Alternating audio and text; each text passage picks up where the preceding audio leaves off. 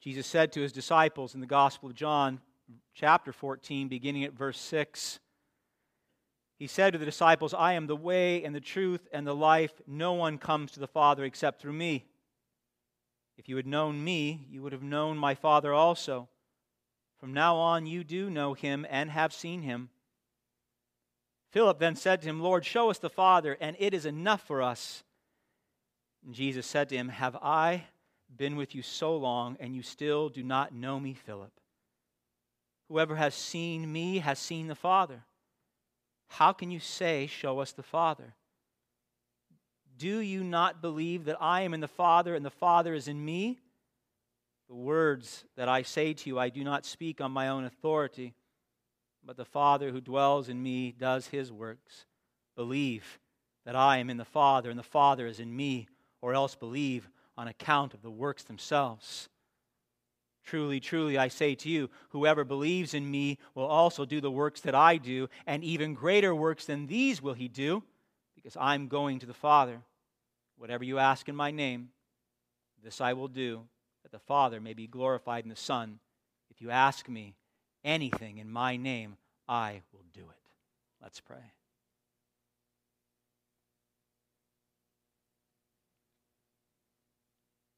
Heavenly Father, we know that apart from your Holy Spirit this morning, revealing yourself to us through the Word, through the prayers, through the songs, that we cannot worship you. I cannot preach a single word if you do not do a work here this morning. No one here can hear you speak unless you do a work this morning. And so we ask, Lord, that you would be gracious with us, and that you would indeed have your Holy Spirit give us ears to hear and eyes to see you this morning. We want to know you. We want to know Christ. We want to know the Holy Spirit that dwells in us. We want to worship you during this time. We want to know that it is well with our souls, not because of our merit, because of the merit of Christ. Not because of the works that you are doing through us or will do, but because of the great work of Jesus Christ. So we ask, Father, that you would enable us, help us, cause us to be at peace this morning in the depth of our souls for no other reason other than that we know you and you know us. And we are truly satisfied in that. I pray, Father, that you would help me to bring this word to life, your word, and that you would give my brothers and sisters ears to hear it. In Christ's name, amen. Good morning, my beloved. If you have a Bible, please open up to John 14. I got new glasses and the print's still really small. Whew. Thought it would help, and it's just still not helping. So, God is good. This passage is we're in this incredible strain of chapters, and there are verses that we want to look at and meditate on and go back to again and again, because Christ He's trying to give words of encouragement to His disciples who are terrified, and they should be terrified. They're confused, and that's why they're at odds with their souls right now. The title of the sermon is Knowing God, and if you have not read J.I. Packer's Knowing God, I recommend you do so. It is a classic in evangelical reform circles.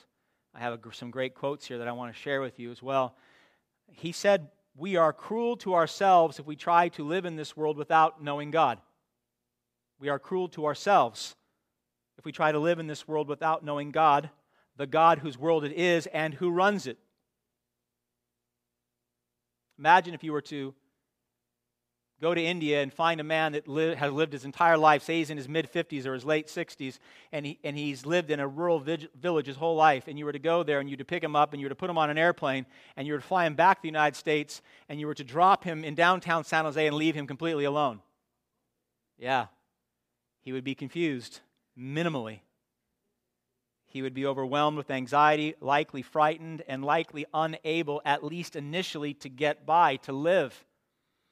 We find the disciples here in a very similar situation. Christ has announced that He's going to leave, and this new life that they have been taught, this new mission that they've been called to, they now think they're going to have to do it alone, without Jesus. And so they're in a form of crisis themselves. For 3 years, he was with his disciples, teaching, ministering to, loving, showing them the Father.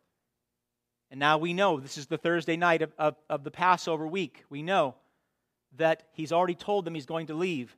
We know that Judas has already left their company and has set in motion the crucifixion and the death and the burial of the Savior. And so within 24 hours, we're going to see all that Jesus had declared and prophesied to coming to pass. And he tells them, I got to go away for a little while, and I'm going to go and I'm going to prepare a place for you, but I'm going to come back. And then he says, I'm going to bring you to myself. I'm going to take you to myself, that you may be where I am also. And these are great promises, but they're not having the right effect. He said, look at verse 1 and 14, he says, let not your hearts be troubled. Believe in God, believe also in me. Your destination is going to be in my Father's house. It's going to be with me. We're going to be together. But they're not buying it. They're still in a state of panic. And so what does he do? He does the very thing that we need to hear him do. And he says, look closer at me. He says, look closer at me. And so he redirects his focus from the Father's house and his departure and his coming again. He says, do you know who I am? Because if they could get that, if they could really understand who this Christ is, then there could be peace in their troubled hearts. And by God's grace, if God would be so gracious this morning to show us that, if we can see Christ and truly know him, then we can sing all is well with our souls. That we can hear Christ say to us, let not your heart be troubled. Believe in God, believe also in me, and we will say amen and not be so troubled. So let us try to do that this morning by God's grace and the Holy Spirit. All right? I want to look at 1, how we can know God in Jesus. Number 2, how we can serve God in Jesus. And number 3, how we can ask God in Jesus. To know him, to serve him, and to ask God. All these things in Christ. Number 1, knowing God in Jesus. J.I. Packer was right when he said the world becomes a strange, mad, painful place, and life in it a disappointing and unpleasant business for those who do not know God. In other words, knowing God is essential to life, is essential to living life. And we know it's essential to eternal life. Jesus understood this as well. Look at verse 7. He said to his disciples, if you had known me, pointing to himself, if you had known me these past 3 years, you would have known my Father also. From now on, you do know him and have seen him. In other words, he's saying there's no need for you to panic, men. Everything is okay because you know me. And if you know me, you know my Father. And therefore, when I leave this place, it doesn't have to be this strange, mad, painful endeavor that you're going to go through. My departure is not going to leave you in a state of chaos. He reminds them, as he wants to remind us, if you know Jesus Christ, you know the Father. Did you hear that? If you know Jesus Christ, the person of Christ as revealed in sacred Scripture, if you know him as your Lord and your Savior, as the Messiah in your life, as your King, then you know God the Father. There's no question about that. The disciples didn't get it. We still don't get it. He's saying, you should know me because my words are my Father's words. My works are my Father's works.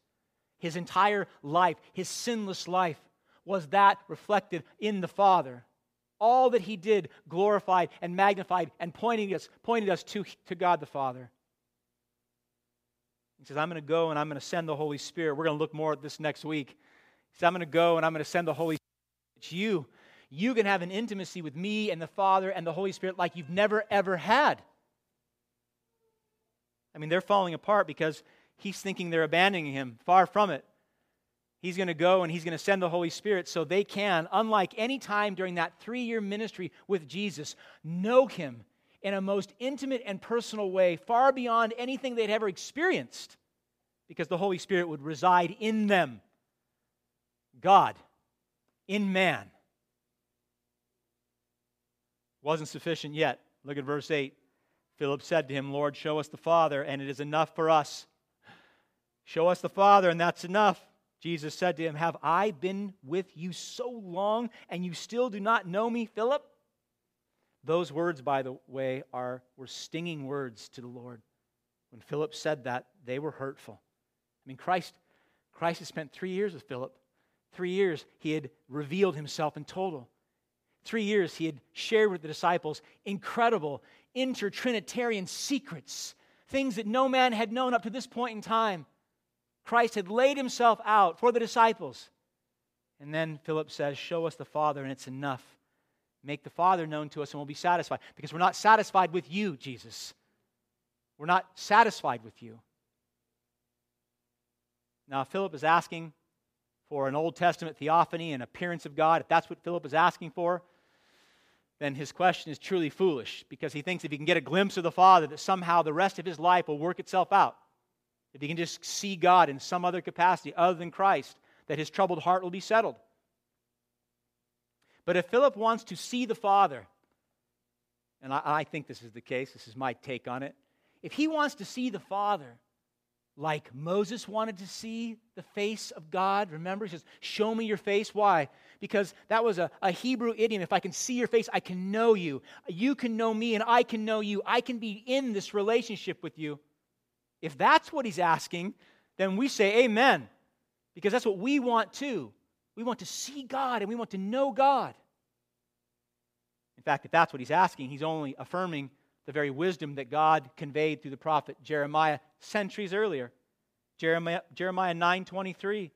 God said, let not the wise man boast in his wisdom, let not the mighty man boast in his might, let not the rich man boast in his riches. And here's the key verse, verse 24. But let him who boasts, boast in this, that he understands and knows me.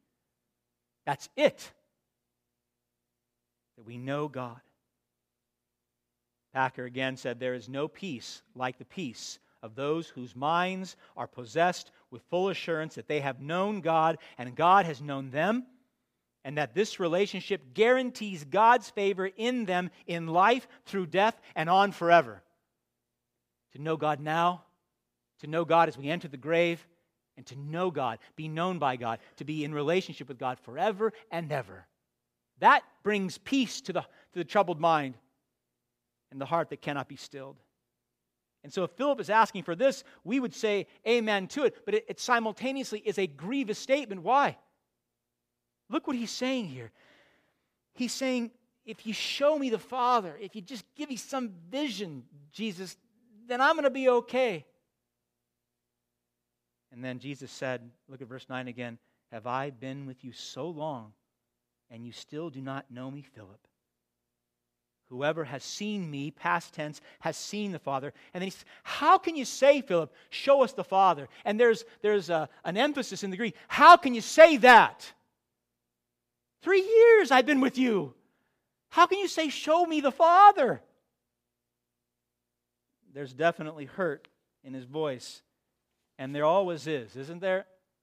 When we're not well known by those that we think love us. I mean, Jesus had loved them, and he had served them, and he had ministered to them, and he had sacrificed them, and he was going to ultimately sacrifice for them. And they still don't know him. How painful that is, isn't it, my beloved?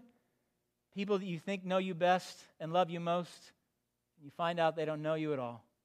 Hard to love someone you do not know. Hard to love. And on this night, this night, this was the worst night in human history. This was the worst night of Jesus' life. This was the night he was going to be betrayed into the hands of his accusers and be put to death. And he hears Philip say to him,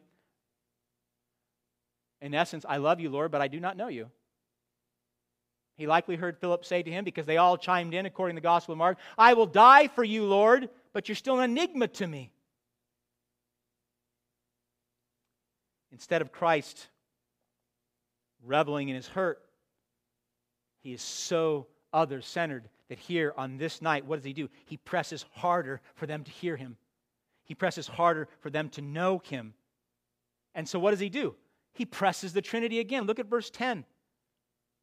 He says, do you not believe that I am in the Father and the Father is in me? These are emphatic statements. Do you not believe that? The words that I said to you, I do not speak on my own authority, but the Father who dwells in me does his work. He says, I'm not just saying this. The Father's given me these words to say to you. God the Father's communicating these things.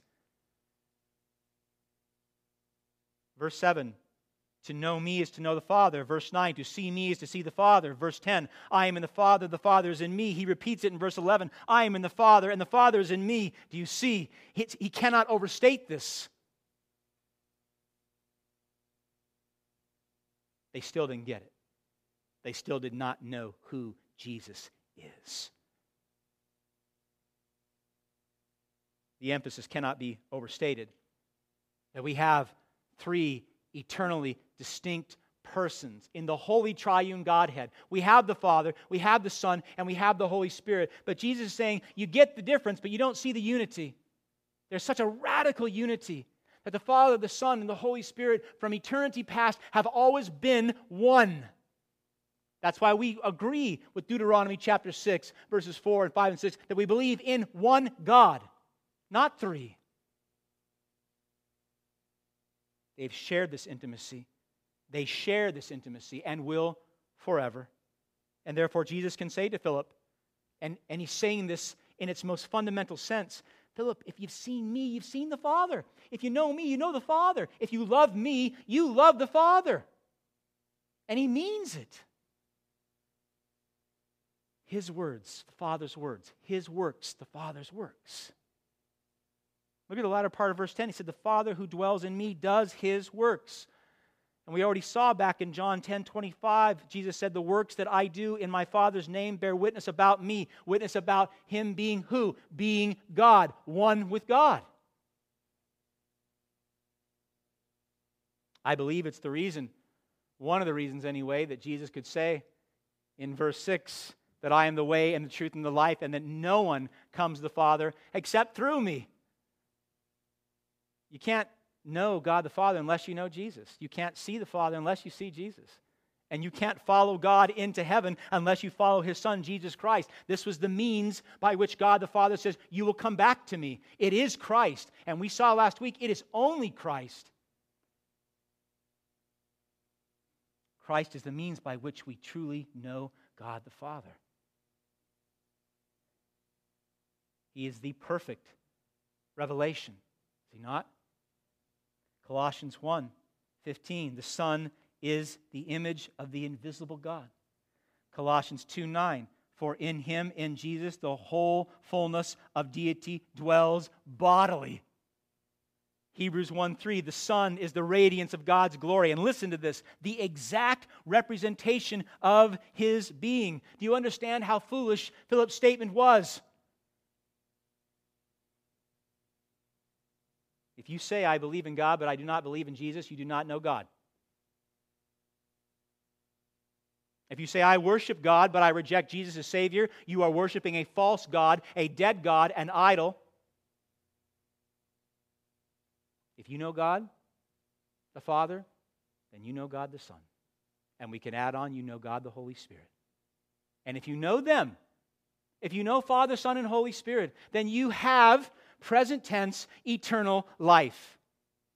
We're going to see this in a few weeks. John 17:3, Jesus said, this is eternal life, that you know the only true God and Jesus Christ whom he has sent. That's it. It's such glorious truth for us. Look at verse 11. Believe that I am in the Father and the Father is in me, or else believe on account of my works themselves. He said, listen, believe my words, believe my works, but whatever you do, don't miss this. You can't miss this and be well with your soul. You can't miss the fact that Jesus Christ, the Son of God, and the Father are one. Because if you miss Christ, you miss the Father, you miss heaven, you miss eternity, and it is not well with your soul. All right, so do we have that point? We must first see that in order to know God the Father, you must know Jesus Christ the Son. And if you know Jesus Christ the Son, then you do emphatically, intimately, and relationally know God the Father. That means you won't live your life, this life of disappointment and unpleasant business, as Packer said. There'll be direction, there'll be end, there'll be aim, there'll be work to do. Because you know God and God knows you. Let's turn to our next point, serving God and Jesus. Look at verse 12. Jesus said, truly, truly, I say to you, whoever believes in me will also do the works that I do. And greater works than these will he do, because I am going to the Father. This verse has caused much trouble in the church. We'll talk about it just a bit, but I want you to understand the context in which Christ is talking. The disciples are thinking to themselves, he has spent 3 years teaching us to do this mission, and now he's leaving, and we're going to have to do this ourselves? I mean, it's bad enough. I want you to think about this for a minute, saints. It's bad enough. They've spent 3 glorious years walking, talking, eating, and sleeping with God. Amazing thought. 3 years, daily communion with God in the flesh. And now he's going to be ripped from them. He's going to be tried, persecuted, and murdered. It's unimaginable to me. I'm thinking, we're not going to be able to get along without you. And that would be a true statement. They didn't know the Holy Spirit was coming. 3 years, and now he's going to be taken away. And they're thinking, how are we going to establish this church that you've talked about? And how are the gates of hell not going to prevail against it if you're not here? Verse 12 should have been comforting words for their anxious hearts. Look at it again. Whoever believes in me will also do the works that I do, and greater works than these will he do. Far from the momentum stopping when Christ leaves, he's saying it's only going to get better. More power, more movement, greater kingdom work getting done. And that greater work, the gospel going out, growing in degree and magnitude. And he says, because whoever truly believes shall do these works that he has done and is doing. And at its most simple level, we can understand that you have one man, Jesus Christ, is now, through the gospel of grace, going to save many, and the Holy Spirit will dwell within them. And now you have one man, now you have an army, an entire church that spreads throughout human history, bringing the gospel to the lost. So many use this verse to argue that the miracles of Jesus Christ and the apostles continued all throughout human history and should be here today. And if you are a believer, you should be exercising them. And if you're not exercising them, the implication being, not so subtle, you're not a believer. That is heretical on many levels and for many reasons other than the one I will give you.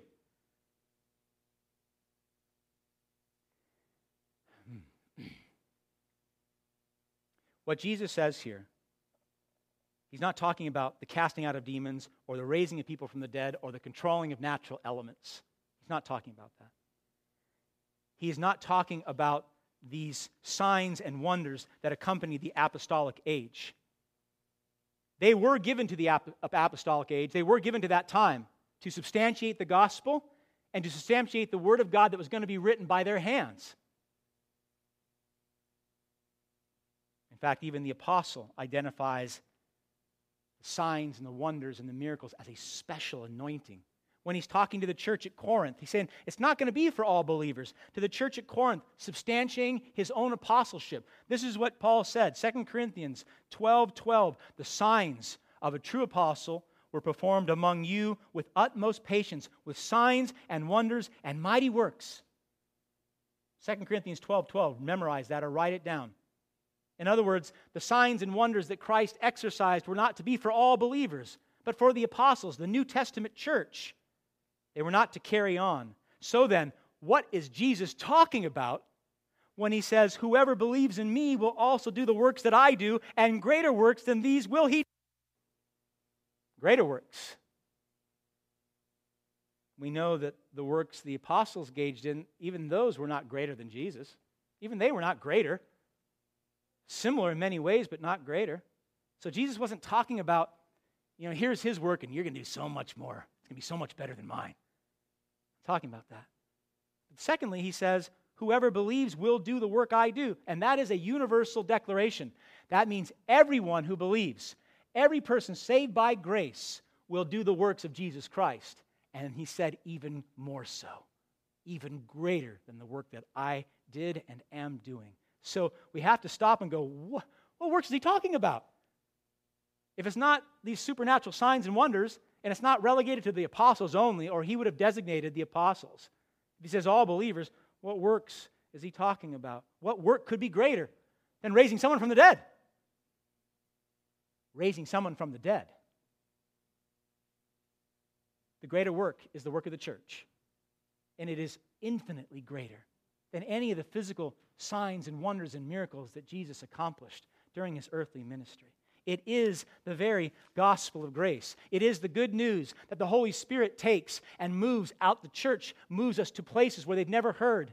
And by his grace, he brings the gospel of repentance and faith in Jesus Christ, and he saves many. The greater work is the Great Commission, is to go into all the nations and to make disciples of God. The greater work is going to every tribe and every tongue and every nation and telling them about Jesus, that there can be life, that there can be a means by which we don't die in our sins. This greater work has been given to us, and greater it is in every way. Our Lord's works and the apostles' works in the New Testament church to substantiate the Word of God, they were physical. Right? We saw that, right? How much greater if Jesus touched a man's eyes and that man was able to see? How much greater when you share the gospel of grace with someone and they're able to see things spiritually for the first time? I'm not talking about weird things like demons and angels. I'm talking about seeing spiritual things, the holiness of God, the sinfulness of man, and Christ as Savior. They can see these things for the first time, and then what? And believe. I mean, how much more glorious than when Christ touched a man's ears and made that man hear, than you to go and share the gospel, and God touched that man's ears or that woman's ears, and they hear for the first time of hope, of salvation in the name of Christ, and they believe. And more glorious than the raising of Lazarus, and we looked at that, how glorious that miracle was. Lazarus died again. How glorious that you can take the gospel to those who are dead, and they're dead if they don't know Christ. And you can bring the gospel, and the Holy Spirit will take your words and these truths and make that person alive, and once alive, they will never die. These works are so much greater. I would say we can't even compare them. This work that we've been called to, the work the church has been called to, the greater works of the gospel itself. And all this we know. Look at verse 12 again. It's made possible because this great work that we're supposed to do, it's made possible because Jesus says, I'm going to go back to my Father. Look at the latter part of verse 12. And greater works than these he will do. That's the believer. Because, here's the reason why. Because I'm going to the Father. And so, in other words, they're in crisis mode because Jesus is leaving, and he says, you don't get it. My leaving is going to empower you. My leaving is going to magnify this ministry. You think we've done some great things thus far? You haven't seen anything yet. Because when Christ goes back to the Father, he does a couple fundamental things. One, he says, I'm going to go back through the cross. He doesn't just ascend. He doesn't leave Thursday night, Passover, and ascend into heaven. He goes to Calvary, and he goes to the cross. And because he does that, because he dies upon the cross, through his death and resurrection, we know that he conquers sin and he conquers death for all who would be saved. He becomes the perfect sacrifice, dying in our place. How glorious is that? He pays for our sins and he satisfies the holy wrath of a holy God. And we know that no one could be saved if Christ did not go to the cross. So there'd be no gospel to preach. There'd be no power in the gospel. What would you say? There's no Savior. That's no hope. And so, by leaving through the cross, he saves and he empowers. But something else happens, and this is amazing. And like I said, we'll look at this more next week. By going to the Father, he sends the Holy Spirit. Now, the Holy Spirit is not bound, incarnate in human form like Jesus. The Holy Spirit can come and dwell in the heart of every believer. I mean, what a difference. That's why Christ is so adamant. Remember when he's talking to Martha, you got to let me go, woman. I got to go because when I leave, I'm going to send you the Holy Spirit, and the Holy Spirit's going to come and dwell inside of you. And then you, church, will go out and do a far greater work. By the power of the Holy Spirit, taking the gospel of grace, you will bring the gospel to the ends of the earth, and millions will hear and believe. What a great work. There isn't anything that Christ did in his earthly ministry other than saving souls, which he did, that compares to this work of the church that he gives us. And if understood correctly in verse 12, these should have been such encouraging words for them. I mean, he's saying the power that's going to come upon you is going to be so much greater than you've known these past 3 years with me here.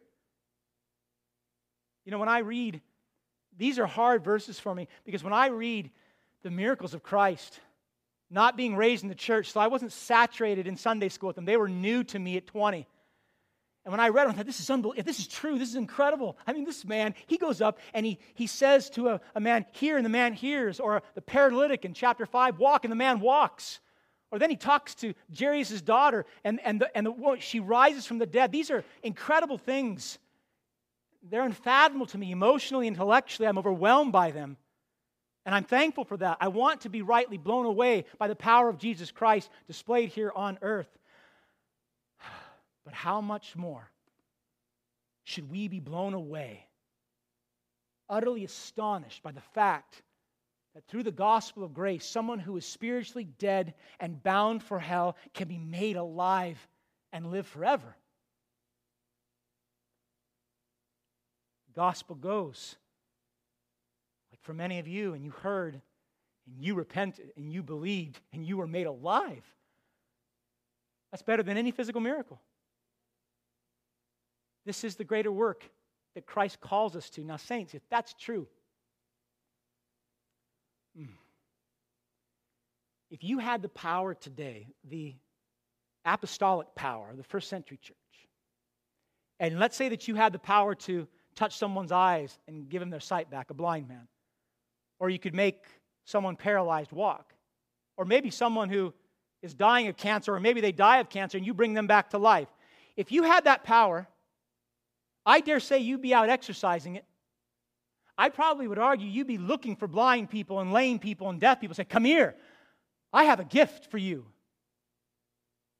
And maybe some of us would do it for the wrong reasons, just like the disciples in Luke chapter 10. Remember, they went out and they were casting out demons and they were healing the sick, and they come back and they're rejoicing. You know, hey, Jesus, we're even casting out demons in your name. Remember what the Lord said? Jesus rebuked them. He said, do not rejoice that the spirits submit to you, but rejoice that your names are written in heaven, in the book of life. But we would still go out for good reasons or bad reasons. If you had this power, you would do it either way. So I have a single question. If the work of the gospel is so much greater, then why aren't we doing it? Why aren't we doing it? Why aren't we more faithful to this great gospel work of the church, taking the truth and the hope of Jesus Christ to the lost, to the deaf, and to the blind, and to the lame? Why? There's so many answers for this. I don't have time, but I'll give you a couple. I think we're afraid. I mean, deep down, I think we're just afraid.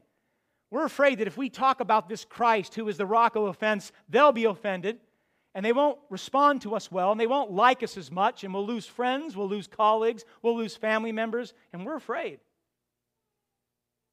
Now, I'll give you this. Unlike the blind and the deaf and the lame of our Lord's day, those that we go to, they don't even know they're blind. So you say, I want to give you sight. And I say, I'm not blind. I want to help you hear. I can hear just fine. I want to help you walk. I say, my walk's good. So we're dealing with a population that rejects their infirmities. But I would argue that there's a much deeper problem, which will take us to our last point. I believe that we do not take this great power of the work of the gospel out because we lack faith. We lack faith. We do not trust in the holy God to exercise this power through us, to accomplish these things in the name of Christ to His own glory. Let's go to our last point and see if we can understand this problem and maybe overcome it. 3, asking God and Jesus. If for the disciples knowing Christ meant knowing God the Father, and if for the disciples this is true, that Jesus said that you're going to do greater works than I have done and am doing. Notice that it's also in the present tense. Christ is still doing all this work. If that did not bring them comfort, then verses 13 and 14 would have to be a place where, unless their hearts are so dark and so troubled they don't hear what He's saying, they would want to hear what He's saying. Because what He says is so over the top. in verses 13 and 14. Again, abused. We'll talk about that a bit. Look at verse 13. And maybe he saw it in their eyes. Maybe they're just still looking at him like, don't leave. He says, whatever you ask in my name, this I will do, that the Father may be glorified in the Son. And then he repeats in verse 14, if you ask anything in my name, I will do it. That's over the top. I mean, that's extreme language. Whatever you ask in my name, I will do this. If you ask anything in my name, I will do that. This is not just any man. Remember, this is Jesus Christ. He is the creator of the universe. He is the second person of the holy triune God. He is the Son of God. And he says, you ask anything in my name, and I will make sure personally that it comes to pass. What a word of encouragement for them. I'm sure they had lots of things to ask, lots of things they wanted to say. And I know that this pertains to verse 12 in the context of our passage. You know, as they're thinking to themselves, this great work that we're supposed to do to take the gospel of the lost, he had taught them clearly that God must save, God must change hearts. And so it certainly applies to the gospel going out that we too, when we contemplate not being afraid and going to our brothers and sisters, I'm talking biological brothers and sisters, parents, co-workers, and sharing the gospel, that God has the power to save them, and that we ought to be asking in prayer, fervent prayer, for their souls. We ought to be praying before we share the gospel. We ought to be praying while we're sharing the gospel. We ought to pray after we share the gospel with them. Ask these things of God. I think that oftentimes much of our evangelism fails because we don't ask. We don't. We go out on our own power and our own flesh, and we ask, and we proclaim, and we declare, and nothing happens, but we don't pray. Jesus is saying, ask me. Ask my Father. But we can't limit this to the gospel and evangelism. Look again at some of these terms. He says, whatever you ask, and then anything you ask in my name, these are broad, all-encompassing, whole life statements.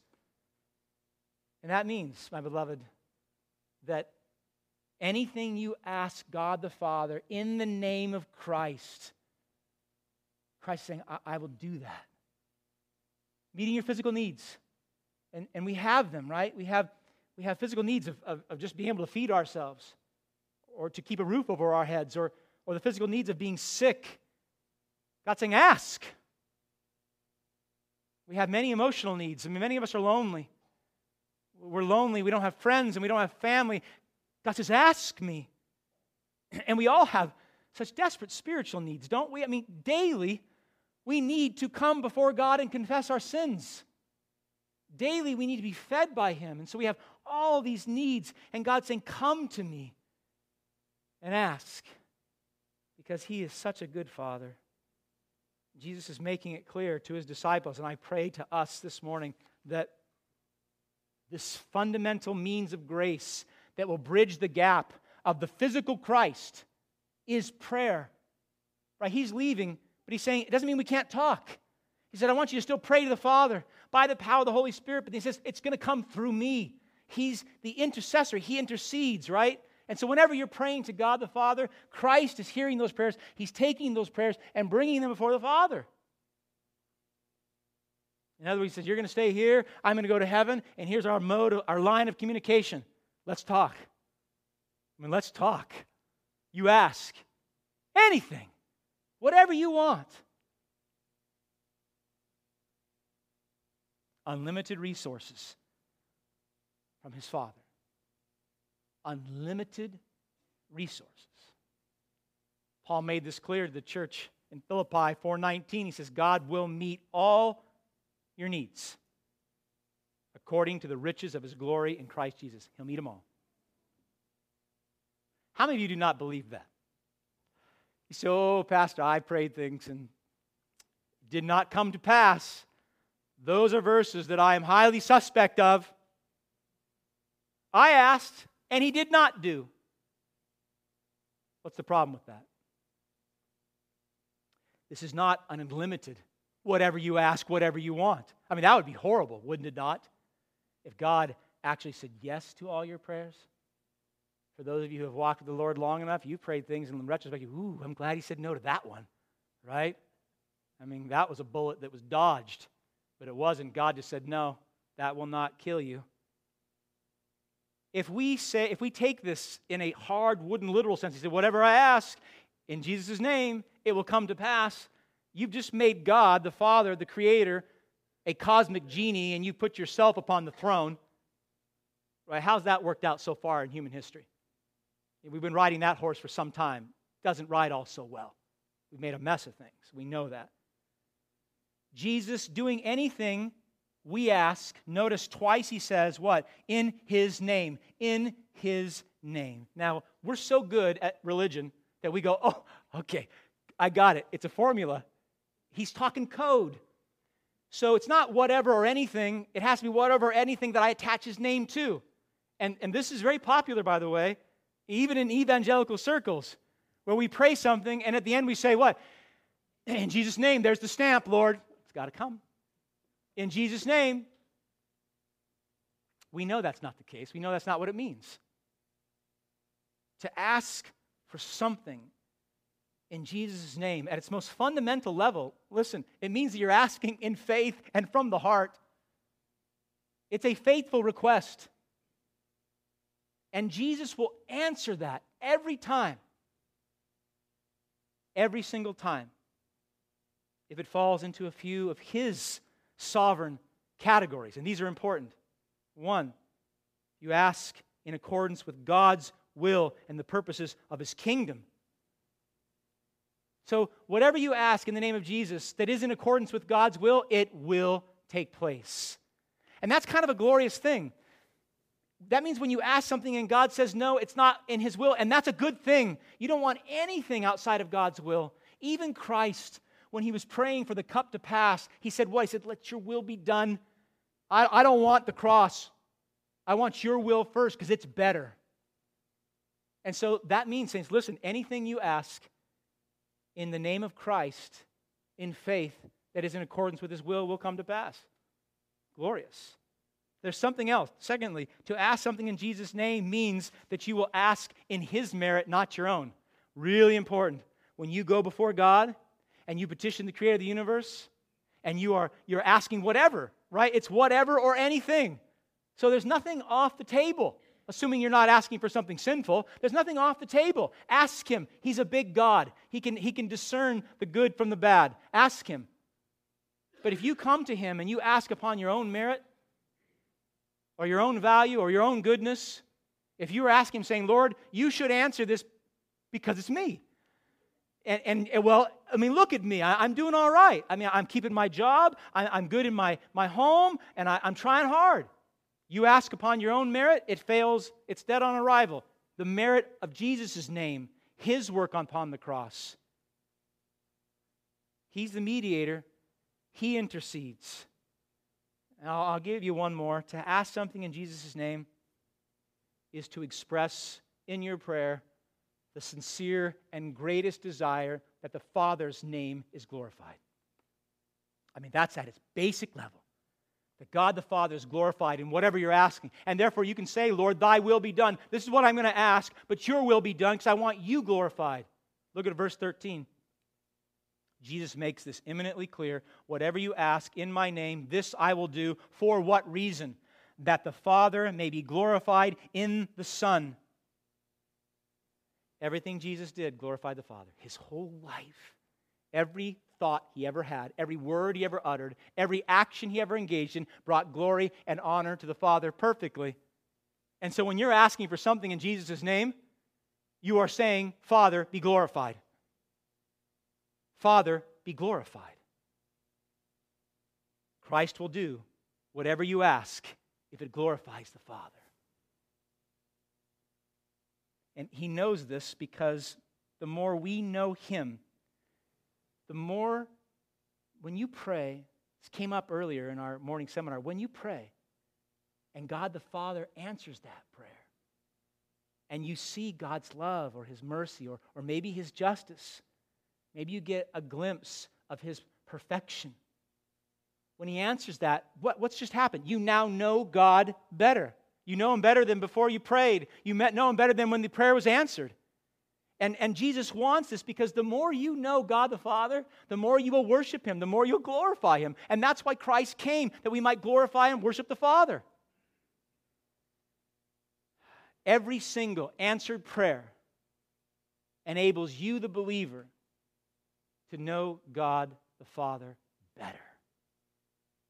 You say, well, why should I pray? You say, well, I hope you're praying because you know God and you want to know Him better. And if we know the Father, we know the Son. And if we know the Son, we know the Father, because Jesus has made it clear that they are one. And at this very wonderful foundation, you have the very purpose of prayer. It's not that we don't go to the Father asking whatever in His name and wanting things to come to pass, but that's not why we pray. In fact, I think it's one of the reasons so few of us pray as we should. We pray to know God. We pray to see His face. We pray to hear His voice. We pray to God because in so doing, we're drawn into an intimacy and a relationship with Him. To see Him, to know Him. Wasn't this at the heart of Philip's request? Verse 8 again, Lord, show us the Father, and it is enough. We'll be satisfied. We could say the same. If we know the Father, if we know the Son, if we have that real relationship that comes through the means of grace, prayer being fundamental to it, and you can say, I'm satisfied in the Lord. You know what that does to our prayer? That means that you can ask for things and never get them, and it's okay. Why? Because the very means of asking was glorious. How many of you prayed to God for something that has yet to come to pass, and you prayed for years? And yet you keep praying. And you should. Scriptures teach to that. But don't you see the very means of the request is glorious to God? That you're drawn into this dialogue, Father, Son, Holy Spirit? Packer, one last time. He said, this is what all the work of grace aims at. An ever deeper knowledge of God and an ever closer fellowship with Him. Once you become aware that the main business that you are here for is to know God, most of life's problems fall into place of their own accord. I love that. So many of your problems are not what you think. So many of your problems are that you don't know the Savior that loves you so much, and the Father who cares for you so much that He sent Christ to die for you, or the Holy Spirit that dwells in you. We just don't know Him.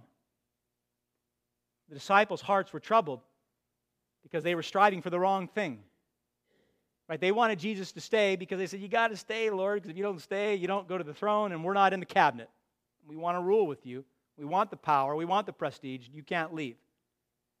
They were after the wrong things. They did not see that Jesus was their end and aim. It was Him. They missed it entirely. They missed God. They blew right by God. They said, well, give us the security, give us the peace, give us the power. And Jesus says, you have me. And if you have Jesus, you have all that already. Like the disciples, so many in the church, we fail to see this today, my beloved. Our hearts are troubled. We do not have peace because we keep going to God as a means to a different end other than Himself. Right? I mean, think about it. How many people are in churches today because they think if they go to church, God will bless them in a particular way? How many of you say, I'm listening to this sermon and it's just so long, but if I stick with it, if I just keep listening to Him go on and on, then God will bless me. You've missed it. If you give of your offerings or you bend a knee in prayer and it's to somehow use God as your own personal cosmic genie or your own universal secretary, you've missed Him. And if you miss Him, if you just want Him to smooth out the rough spots in life, you go to Him to have Him do whatever it is that you want to do, you will never be satisfied. You'll never be satisfied. You will be like that poor man from India that you dropped in downtown San Jose. And you'll go through life and it'll be a mad, business, confused.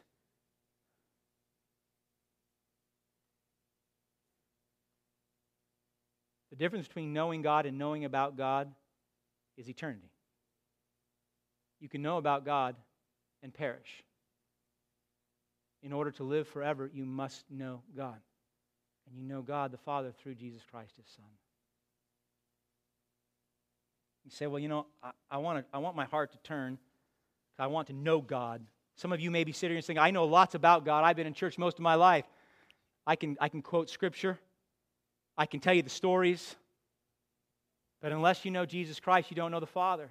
And if you don't know the Father, you don't have eternal life. You don't have it now, and you won't have it for eternity. You will have death instead.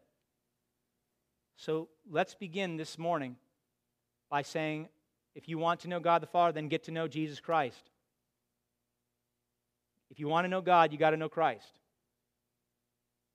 That means that if you don't know Christ, take the truths that are revealed in Scripture. Start with one and take it in and meditate on it and study it and contemplate it and then bring it before God in prayer and ask Him, say, Lord, show this to me. What a glorious prayer. Father, show me yourself. Show me your Son. You want a glorious prayer in the Lord? I'm confused. I don't walk the walk that I should. I don't even know that I'm saved. Go before God and ask Him in Christ's name that you might know Him. It is His will that you know Him. This will require you hearing God's Word. From the pulpit, from your Bible, in a Bible study, in your private time, it will require that you know God's Word, that you hear God's Word, that you receive it. You just take it in. Some of you will leave here and go, I have no idea what he said. The Word was preached and it wasn't received. Got to hear it. Got to take it in. It will require that you recognize at the most fundamental level that God loved you first and brought you in.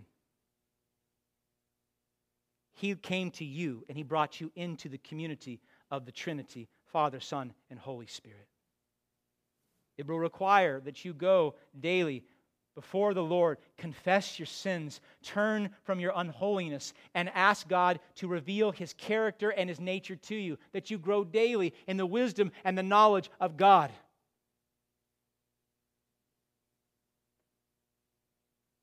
It will require that in hearing these truths, you submit to them in love. Neglecting to know God, neglecting to know Jesus Christ, you'll be far worse off than that Indian man in downtown San Jose. You will have no clue how to live. Worse yet, you'll have no clue how to die. You will stumble through life, blind, deaf, lame, dead, and headed for hell. Jesus calls you this morning to an infinitely better way.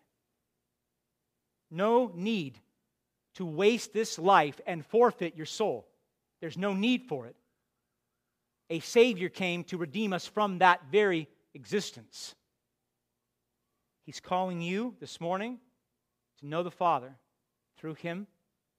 He's calling you, His church, to do the greater work of the gospel and serve God the Father through Him. And He's saying to you, if you have ears to hear, He's saying, ask and it shall be given. Ask anything in Christ's name. It is in accordance with the Father's will, not upon your own merit, but for the Father's glory, and that prayer will be answered. That's a prayer of faith, my beloved. We need to do better at that. Individually and as a church, we need to pray better with greater faith. And here's the end of the picture for us, and then I'll close in prayer. This great, glorious end with God. We get it from Revelation 22. This is also from the Apostle John. He said, Then the angel showed me the river of the water of life, bright as crystal, flowing from the throne of God and of the Lamb. In this place, in the presence of God, no longer will there be anything accursed, but the throne of God and of the Lamb will be in it, and His servants will worship Him. They will what? They will see His face. They will see His face, and His name will be on their foreheads.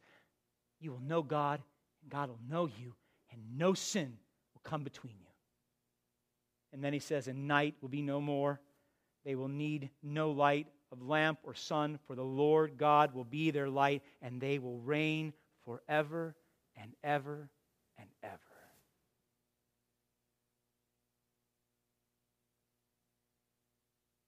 My prayer for you this week has been simple.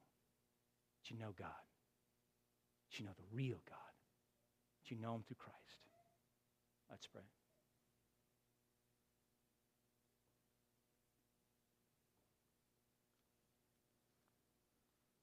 Heavenly Father, we recognize that much of our time engaged in these religious exercises is not for you.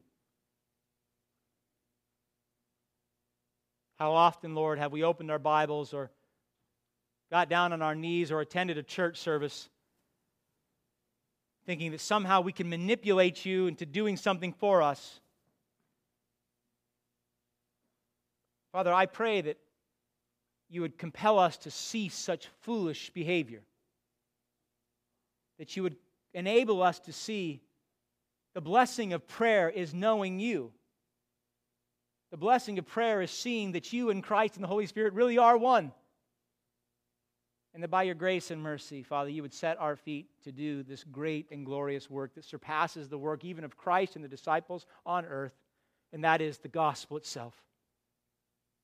Father, make us bold and loving in our proclamation.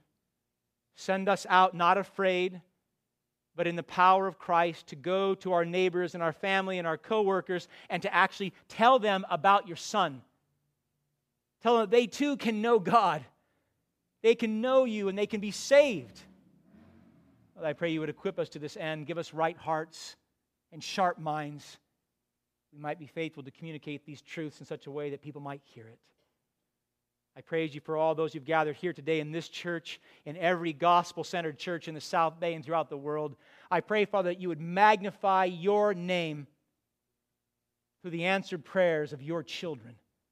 Make yourself known, I pray. In Christ's holy name, amen.